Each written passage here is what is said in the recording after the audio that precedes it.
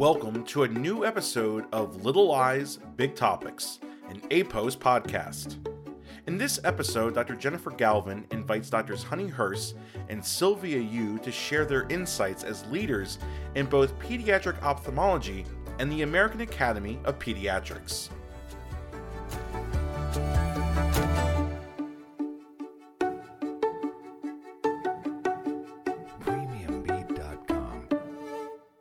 Welcome to Little Eyes, Big Topics, an AAPOS podcast. I'm here with Dr. Honey Herce and Dr. Sylvia Yoo. This is Dr. Jenny Galvin, and we're talking about the importance of AAP and the role with AAPOS. Dr. Sylvia Yoo is a pediatric ophthalmologist at Tufts Medical Center in Boston, Massachusetts, and she's an associate professor of Tufts University School of Medicine. Dr. Honey Herce is a pediatric ophthalmologist at Texas Children's Hospital at Baylor College of Medicine in Houston, Texas, and is an associate professor of ophthalmology and is also fellowship director of pediatric ophthalmology and strabismus. Welcome, Dr. Yoo and Dr. Herce. Thank you. Thank you for having us. Of course, yes. So one of the main things that we wanted to talk about is why should AAPOS members get involved with AAP? But tell us, both of you, about your involvement as leaders with AAP. And Sylvia, in particular, to start off with yourself, as you're the chair-elect of the Executive Committee of AAP section of ophthalmology. My roots are in pediatrics. I actually had a longer route to pediatric ophthalmology, having done a pediatric residency before I decided to pursue pediatric ophthalmology. So I was happy to find a way to be able to get back into the AAP. I think that the AAP's primary goal is to ensure children's health. And that also means that they want to ensure that the physicians who are taking care of the children are also going to be valued. So there was a leadership meeting over the summer for the AAP, where the current CEO, executive vice president of the AAP, whose name is Mark Del Monte, he had a quote that I thought was really powerful. And he said that you cannot value children if you don't value their doctors. And he said that more than once. It was tweeted out. And I think that that was a really important way of making sure that AAP not only advocates for children, but they advocate for pediatric physicians as well. So that's one of the big reasons that I am involved and stay involved with the AAP. Oh, that's outstanding. I love that quote. And I think that's really powerful. Thank you for sharing that with us, Sylvia. Honey, you're also, in addition to your other roles, you are the representative for Yoo, Young Ophthalmologists. And can you tell us a little bit about your involvement as a leader with AAP? So I had actually started to be involved as a young ophthalmology faculty in the AAP. And one of the reasons that I had stayed in involvement with AAP is the amount of advocacy that you can do for not only your patients, but for the profession. The other thing that had helped keep me in the AAP was how much you could do also within the AAP, within the section of ophthalmology. As a young ophthalmologist and as a young faculty, they actually have a lot of benefits for the residents and incoming fellows as far as writing policy or being involved in the healthychildren.org website that can give information and education information to the parents. And then finally, one of the things that had me join AAP was the amount of advocacy that the AAP actually does for physician mothers, especially for parental leave and for breastfeeding. And that was very important to me to be able to be part of. No, that's wonderful, Honey. It's very tangible things that we can do as pediatric ophthalmologists, and then not only help us in our professional life, but also the translation over to our personal lives as well. In addition, do you think that why either new AAPOS members or existing AAPOS members, you both have touched on it already, but should join AAP, and the level of involvement that they could do either at the local chapter, statewide, or regionally? One number I want to put out there is that the AAP is 67,000 strong. So I think that helps us be a strong voice regarding advocacy for children and for pediatric physicians. And then there are districts and state chapters that you can join when you join the AAP. It's optional. One of the things we started to work on is Medicaid payments, which is at the state level, of course. And so being a part of the state chapter, I've been able to connect with some of the people who have already been involved with that. In Massachusetts, it's called Mass Health, and people who know a lot more than me. So I'm learning a lot about what we can do to try to improve Medicaid payments to help pediatric physicians. That's outstanding. So then there is like a direct translation to not only helping our patients, and their families and the parents, but then even helping the doctors, in particular pediatric ophthalmologists, in terms of the statewide funding issues, since so many of our patients, it's true, are on the state insurance and whatever it's called as we go state to state. So that's really important kind of alignment and network to have with AAP as AAPOS members. I agree. And one other thing that one of our section members had mentioned, Dr. Donahue in California, was that through his AAP Orange County connections, he was actually able to have their state politicians to listen to their concerns among pediatric ophthalmologists.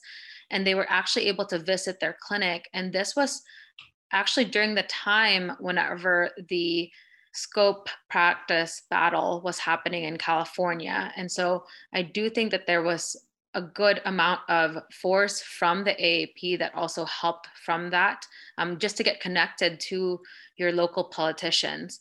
They were able to come see his clinic and show them around, and they're actually able to support the vision screening program through the iMobile program as well. So it was actually a very fruitful and productive being part of that local Orange County AAP chapter. Thank you so much for sharing that, Honey. That's excellent information, because, even if many of AAPOS members, we don't consider themselves political or politically oriented, I think that even having to step out of that thought process, that we all need to become advocates for our profession and indirectly ourselves and our colleagues. And that example that you gave is so powerful, because if we don't get involved with advocacy and even working with politicians, that we're not able to kind of move forward our field in the way that we want to for not only this generation, but the next generations. And so that's a great example of how it was not only fruitful, but hands-on and made it very applicable, sounds like, from what you described. I want to emphasize that Dr. Saw was contacted, I believe, because he was an AAP member. So as an ophthalmologist, there was something active going on in California there, but he was contacted because he was an AAP member. So it just demonstrates the strength of the AAP voice with advocacy, their credibility in the state house and also federally. Exactly. That's an excellent point, Sylvia. Yeah, that's an excellent point. And then also, like you were saying, 67,000 strong, so nearly 70,000 members. And then what we'll also include here is a link that will be a way for our AAPOS members to join. And Honey, can you tell us a little bit more about that link? So in that link, it actually has the section of ophthalmology. You'll be able to see more about what the AAP section of ophthalmology does. There's a sample of our newsletter on there. And then you can actually join at that area as well. And one of the things that's great about the membership for AAP, and this is only for the section of ophthalmology, is that we actually do get a good discount for it. Residents, trainees, fellows, especially within the first 5 years of your early faculty, you can actually get also a discount also as a member. So it's great to join early.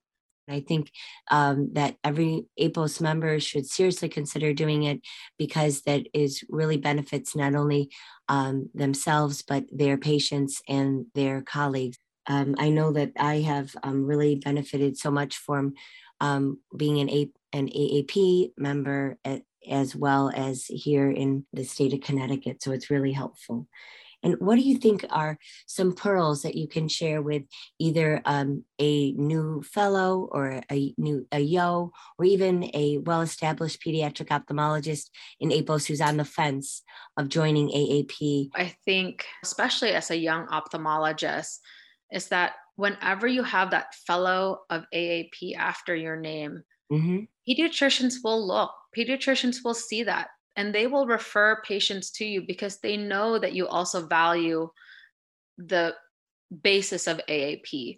We actually have the young ophthalmologist and the senior ophthalmologist mentorship that you can actually be able to have benefits for networking and support, along with the early involvement in policy. Many of the early advocacy that I've been able to see had come into fruition for helping with physician mothers.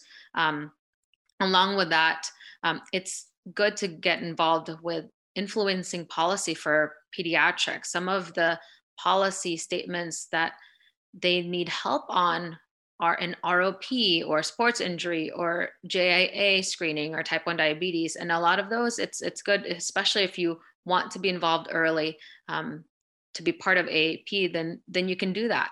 There are many, many outlets that the AAP is able to reach parents, pediatricians, directing policy, just like Honey mentioned, that directly affects healthcare for children and can also help direct federal level agencies like the CDC. So I think there are lots of opportunities to get involved with education. There's also ongoing courses at the AAP national meeting that are very popular. One is on using the ophthalmoscope that has been going on, I believe, for about 30 years. So great way to meet pediatricians who want to learn better about when to refer and how to find issues that need early treatment. These are just outstanding pearls. And I think if AAPOS members, if they need to join just one additional organization, certainly AAP should be at the top of their list for all of the reasons that you have talked about in terms of the benefits of the advocacy, the benefits of the involvement, and also about the value of what we do of taking care of children's eyes, that we are with like-minded colleagues, with pediatricians, and also working from the grassroots level.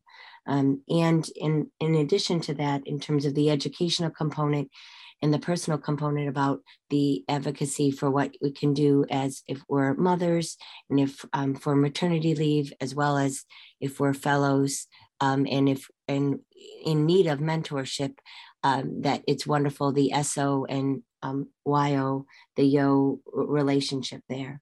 Dr. Yoo and Dr. Herce, it has been wonderful speaking with you about the importance of the advocacy that AAP does, the importance of your leadership, both of you in the role that you have within AAP, and how AAPOS members need to become involved. Is there anything else that we haven't talked about that either one of you wanted to bring up on this Little Eyes Big Topics podcast for AAPOS? The stronger our voice is within the AAP, the stronger pediatric ophthalmology can be.